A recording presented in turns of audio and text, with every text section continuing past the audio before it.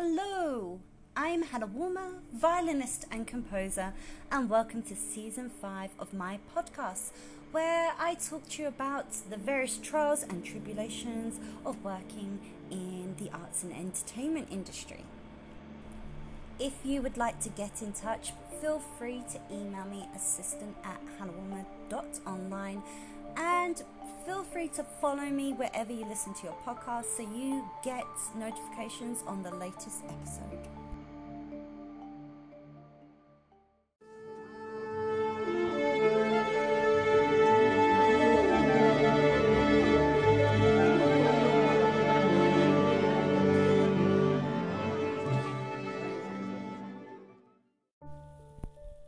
Hello, I'm Hannah Warmer and welcome to my podcast, The Rosin Diaries. We're on to episode, I believe, 8. Yes, episode 8, season 5, and I'm laying on my bed while it's raining outside. It's finally raining in the UK. When I say raining, it's not a downpour, it's like ever so light spitting, but we've finally got rain after what is apparently a drought. And today I'm going to be talking about going back to live concerts, not doing loads, but going back to official live concerts with an accompanist and everything, and the pros and cons, the ups and downs of that. So I look forward to talking about that.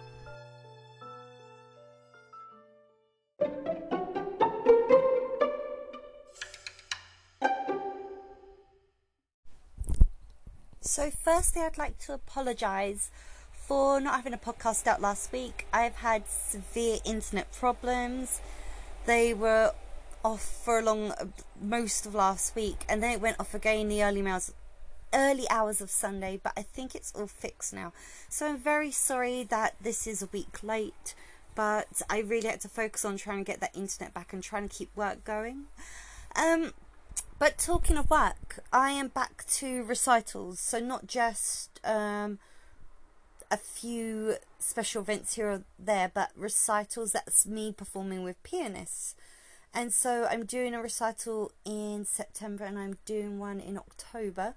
The one in September is with David Salkoff, and then in October I'll be performing in London with Daniel Roberts.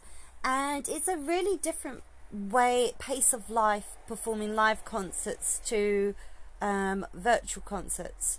And so doing the two together is that I don't do the same thing live as I do virtually. So it's at the moment concentrating on preparing both those form of concerts while also a film is coming. So I'm going to talk to you a little bit about how I prepare for a live concert. So the number one big difference for live concerts when it's classical music is that the repertoire is planned way in advance. So when I'm doing a virtual concert, I may decide on the day after working on various pieces which ones I want to play. Not so for a live concert. I have to give my repertoire way in advance. So I'm working on pieces months in advance. Also, the swings and roundabouts for live concerts is that I'm performing with or at least one other musician. So this will be a pianist, and so it's lots of rehearsals. This is good and bad. The good thing is, with a virtual orchestra, I can't slow or speed down the piece or have much freedom in the artisticness other than how I fit in with the accompaniment. But when I'm performing live with a musician, whoever's got the tune, we can do a lot more interaction. So when the pianist has got a tune, I have to quickly follow the pianist and fit in with them, and then when the tune's passed over to me, the violinist, the pianist has to fit with me, and we can slow down, speed up and do a lot more with it. That can't happen really. I'm always following the virtual orchestra. The downside is it takes a lot more rehearsal to be comfortable with each other so that we know each other's playing and gestures and movements, and so we're aware of what we call leading into passages and stuff like that. And obviously I've performed with Daniel since 2012. Yeah, it's our 10-year reunion concert in London. So we seem to have a shorthand that has just been developed over years, and even when we haven't performed together because of the pandemic, when he comes back to the UK, it takes very little rehearsal to get us together. But a new pianist it takes time, so it's taking a lot of rehearsals, so there's a lot more performing and musical practice that goes into a live concert than there is in a virtual concert. But on the other hand, there's a lot less design and concepts that goes into live concerts. So all your work is on the music in practice rooms, around people's houses. I've been to the Pianist House for the September concert. Sorry, I had a bit of a cough. And but we have no control of the venue or the artistry aside from the music.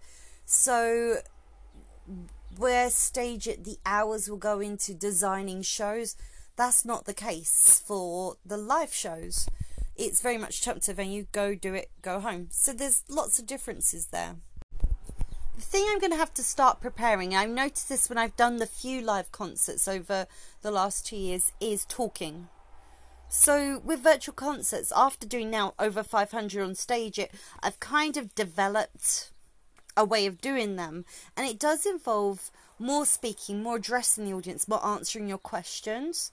And I have to remember, and I will work on this pre-live recital, that's not the case. I do talk in live recitals, but it's more it's more a one-way street. It's more prepared speech, talking about the pieces and things, as opposed to just going off on tangents, and sometimes talk about things that have nothing to do with the music. So that will be, and also I'll have to prepare myself for the way people show appreciation.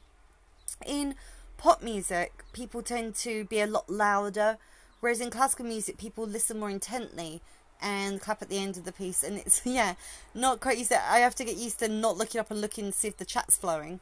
So that's, because that can be, I get put off quite quickly. When I first did stages, I was put off by the chat a lot, and then I've got used to that. But again, when I first did live concerts, I used to easily get put off if someone was wearing a hat, or if, like, just things can, like, draw my attention away. I've got the attention span of a ferret, basically. So I'm going to have to watch for that.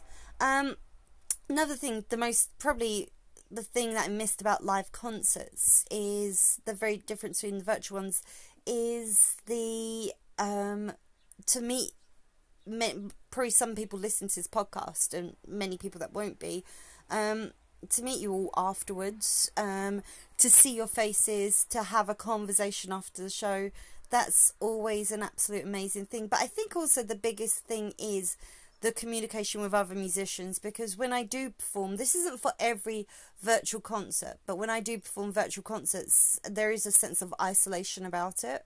Luckily, I compose a lot, which is very isolating, so I'm kind of used to it.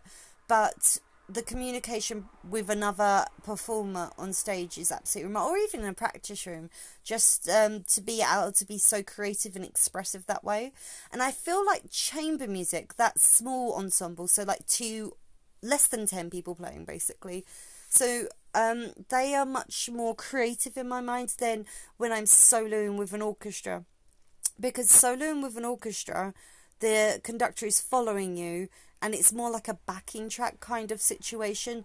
There is less moments for individual dialogue, musical dialogue, obviously, with individual musical lines. You're working more, the conductor is keeping the ship afloat, like keeping the orchestra in time and going together, and you're playing your tune over the top, but it seems more disjointed than chamber music, where you have the ability to really slow down and have sort of flirty conversations with other musicians, musical conversations, obviously.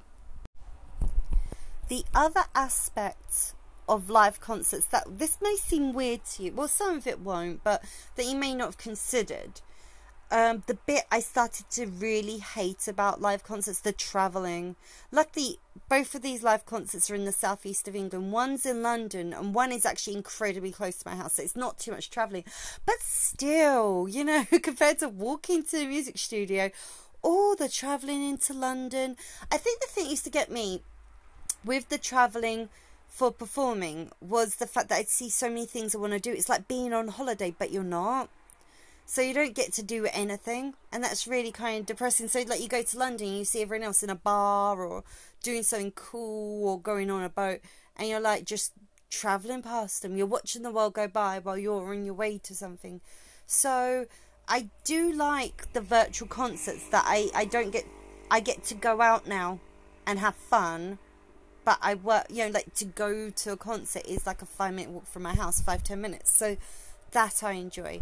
And then the final thing that's different about live concerts to studio concerts has got to be appearance. So for the last 2 years, all I've had to focus on is the front of myself. What I mean is my hairstyles, I've had to choose hairstyles where you see my hair.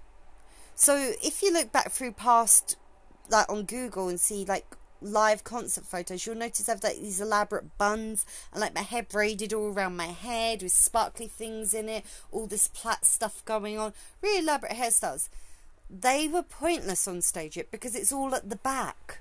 All it looks like is I've got a bald head. So this concert's hairstyle for stage, it's hair down with a little bit up that's pinned up. Yeah, everyone knows that one. There's the fishtail at the side, very exciting.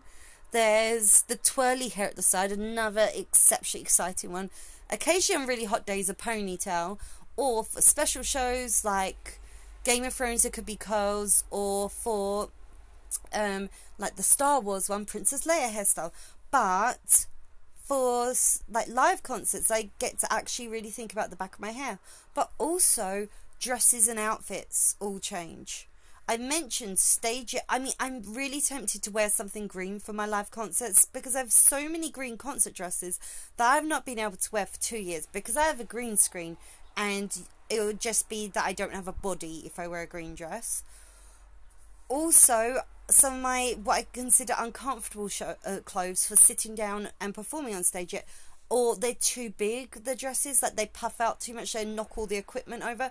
I could wear those on live concerts. I feel like the recitals, you shouldn't go as big as with orchestra. So when I'm performing a solo standing up with orchestra, that's the big dress moment.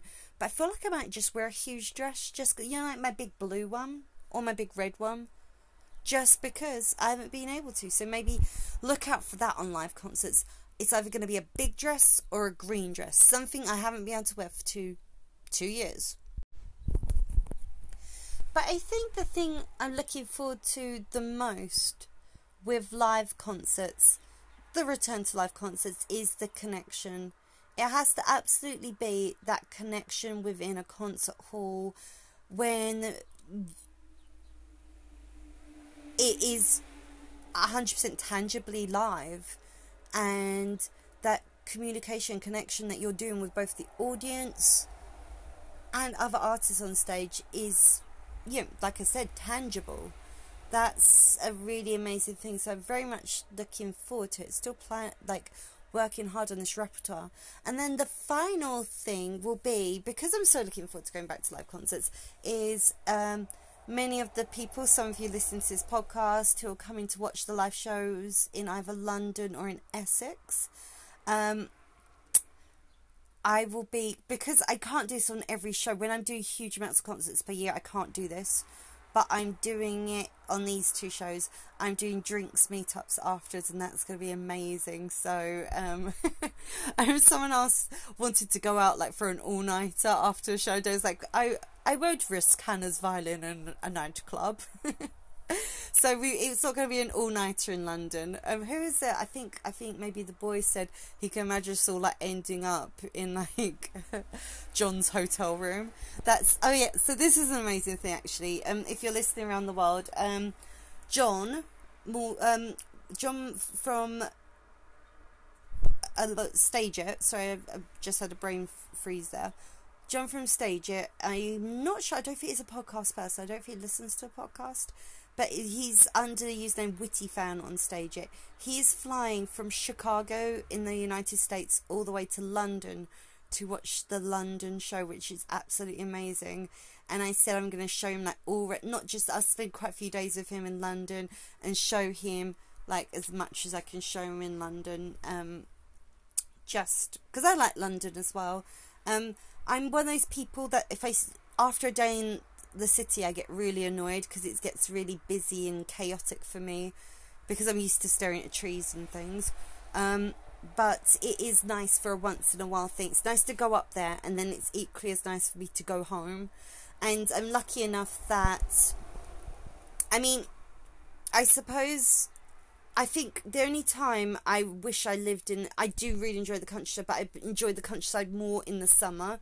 I feel in winter sometimes I get a bit envious of city people, because in order to get anywhere, you know, like it could be cold, pouring rain, you go get in your car, drive out, and then you go walk through the rain, blah blah, and you feel a bit jealous of city people where everything is on their road, or like the subway is just like a 30-second walk from their front door. I feel very envious of that.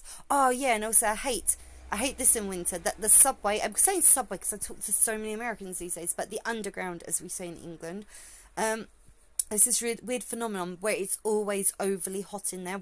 I mean, in the summer it's unbearable, but in the winter it's still really hot. And this is the worst thing, because England doesn't get icy cold like Denmark or Norway and all that, and Scandinavian countries. It just gets a bit soggy really in the winter. And so, like, you walk out in the rain and it's a bit cold, the rain, and then you go on the underground and then everyone is a bit damp and it's so hot on the train, and it's all steaming up and hot, and you've got like a winter sweater on, and it's starting to get itchy and you're damp, and you know, you're feeling all this heat and damp underneath a big winter coat you've got on, and it's just the worst thing. It's like being fully clothed in a steam room. And you know me, one of the reasons I love summer is because lack of clothing. I've said this on stage here, but I'll say it again here, that when I was a child, and I think it stayed with me in an aspect till as an adult, I was one of those children, one of those difficult, annoying children where everything itched. So clothing itched. I didn't like wearing this clothing, it itches, this itches, this itches. Hated anything woolly or sweater-like, it itches.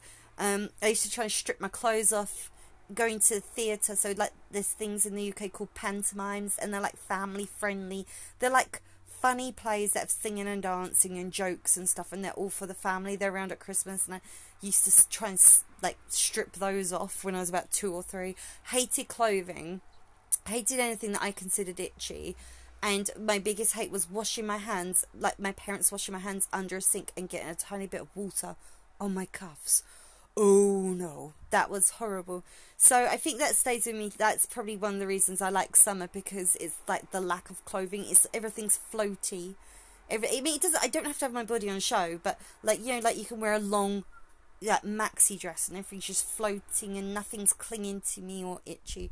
So yeah, I really, really hate that aspect of the winter. But yeah, I do feel that I'm lucky to live close to London, but for me personally, it's better to be away, just to have my own thoughts and time. But in the winter, I can really see the point of living in the city. You know, like the countryside gets kind of bleak in the winter. It really is. All this, you know, you see my Instagram pictures of all the fruit and the animals and not in the winter. The only picture I put up is like pictures occasionally going, are we dead? Did we die and not know it? But anyway, I'm off target. So talking to you about, hopefully you've enjoyed and learnt a little bit of difference between live performances and virtual performances, and both are absolutely wonderful. I do, after 2 years of it, I appreciate so much more the virtual concerts than what I used to, and how it is great for entertainment and also artistic expression. But equally, it is going to be wonderful to see real people and perform with real people and leave my home and leave my studio for something that's considered work. Because the only time I've done a few concerts over the last 2 years, but not many, and the only time I actually leave for work is when I go to the radio station once a week, or if I choose to do some written work at the gym.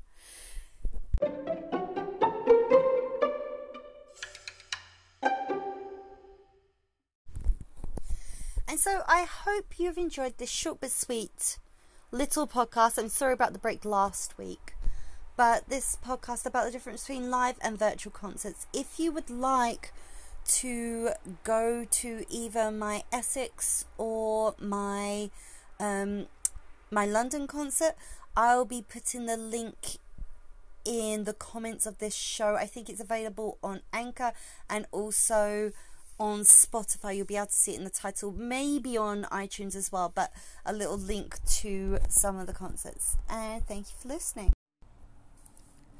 I'm Hannah Woolmer, and thank you for listening to Season 5 of my podcast, The Rosin Diaries. I hope that you're happy wherever you listen to the podcast, and make sure share it with friends. Tell them all about it if this is your go-to podcast of choice.